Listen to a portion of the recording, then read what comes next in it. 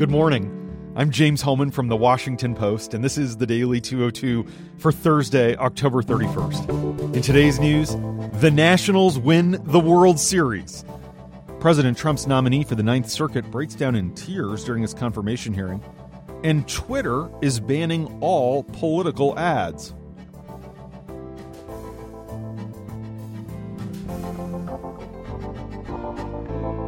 But first, the big idea.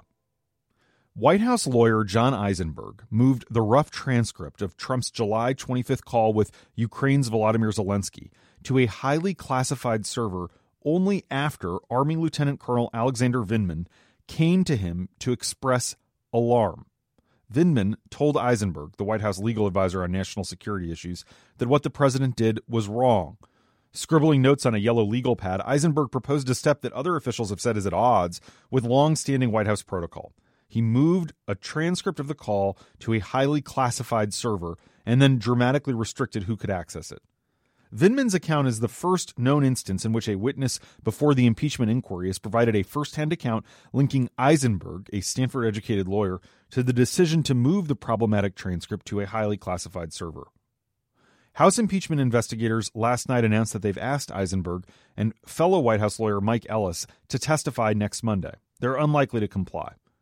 After the July 25th call, Vindman said he literally rushed to Eisenberg's office, and he brought with him his twin brother, who happens to be an ethics attorney for the National Security Council. Ellis also joined the discussion. Vindman then read out loud notes that he had taken during the call. This wasn't the first time that Vindman had come to Eisenberg's office with concerns. In fact, 3 weeks earlier, Vindman and his then boss, Fiona Hill, had gone to Eisenberg after a July 10th meeting in which they say that Trump's ambassador to the European Union, Gordon Sondland, had pushed two visiting Ukrainian officials to investigate Joe Biden and Democrats. Sondland's attorney said yesterday that his client did not mention the Bidens in the July 10th meeting or other discussions about Ukraine policy. Sondland and Vindman have offered contradictory testimony under oath. Tim Morrison is appearing on the Hill today and could corroborate part of Vindman's story. He replaced Hill as the lieutenant colonel's boss on the NSC. He's set to testify about what he witnessed, and to ease the way for being able to do so, because the White House is stonewalling, he has stepped down from his post after 15 months of service last night. Bill Taylor, the acting U.S. ambassador to Ukraine, testified last week that he first learned U.S. military aid was being leveraged on a promise by Ukraine to investigate Trump's political foes during an early September phone call with Morrison. In fact, Taylor mentioned Morrison's name 15 times during his opening statement last week. Taylor says Morrison told him he had a, quote, sinking feeling after learning of a conversation that Trump had with Sondland to exact what the acting U.S. ambassador has described as clearly a quid pro quo. Democratic investigators last night also formally requested testimony from former National Security Advisor John Bolton. They want him to come next week. It's unclear whether he'll comply. As these depositions continue, the House is on track today to pass a set of rules governing the next phase of the impeachment inquiry. The White House is whipping hard to prevent GOP defections. In fact, they're bringing people over to meet with Trump before the roll call vote today to lock them in as no votes and put the pressure on. Democrats are expected to lose at least one of their members, Congressman Jeff Van Drew of New Jersey. He's a moderate who was elected last year to represent a longtime Republican district. Nancy Pelosi's leadership team spent the day yesterday working a handful of Democrats who are also up in the air. One senior Democratic official predicts they'll lose 2 to 4 of their members.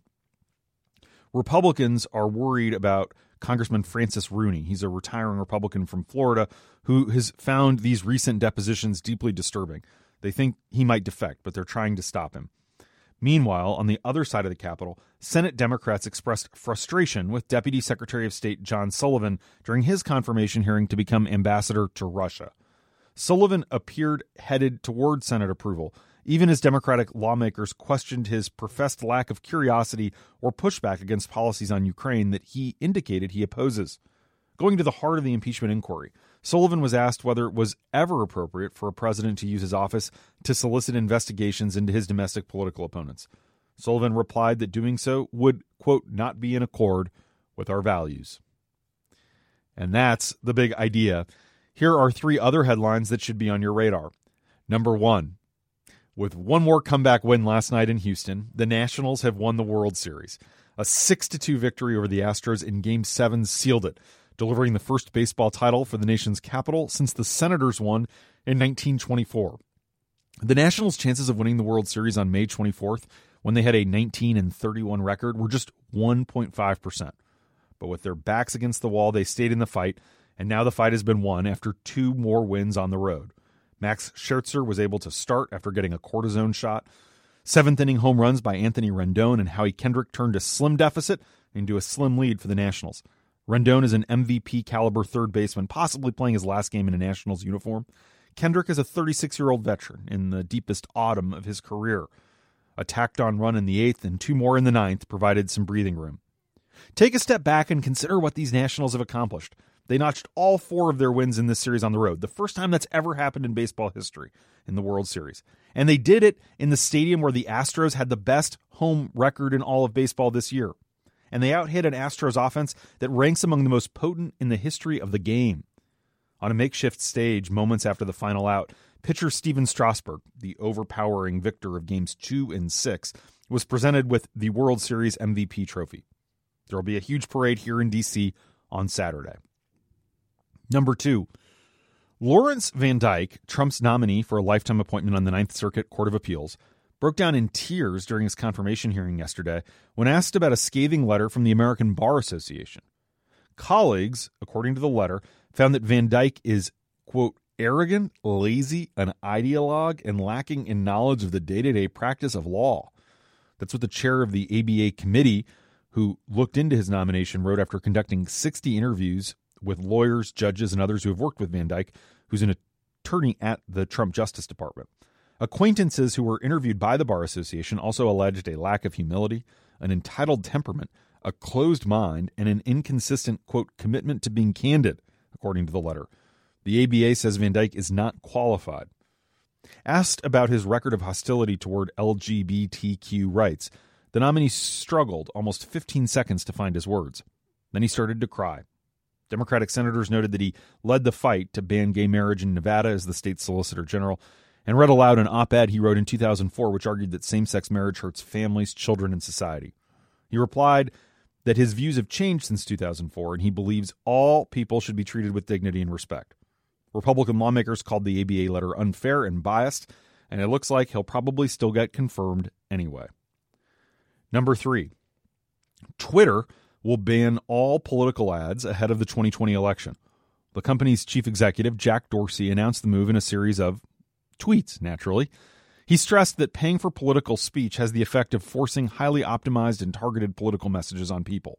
This ban marks a break with Twitter's social media peers, Facebook and Google-owned YouTube, which have defended their policies on political ads in recent weeks.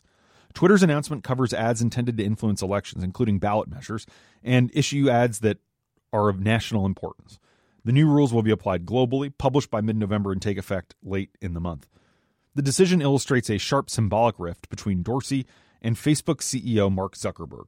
On a third-quarter earnings call yesterday, Zuckerberg stood by his company's controversial policy that literally allows politicians to lie in their ads. Zuckerberg says it's up to voters to decipher what's true and false. And that's the Daily 202 for Thursday, October 31st. Thanks for listening. I'm James Hellman. If you want to get more news about the impeachment inquiry, you can now subscribe to a new podcast feed from the Washington Post. All of our audio updates on the inquiry are in one place, including the latest from the Daily 202's Big Idea, Can He Do That?, and Post Reports. It's updated whenever news happens. You can subscribe at washingtonpost.com/podcasts. I'll talk to you tomorrow.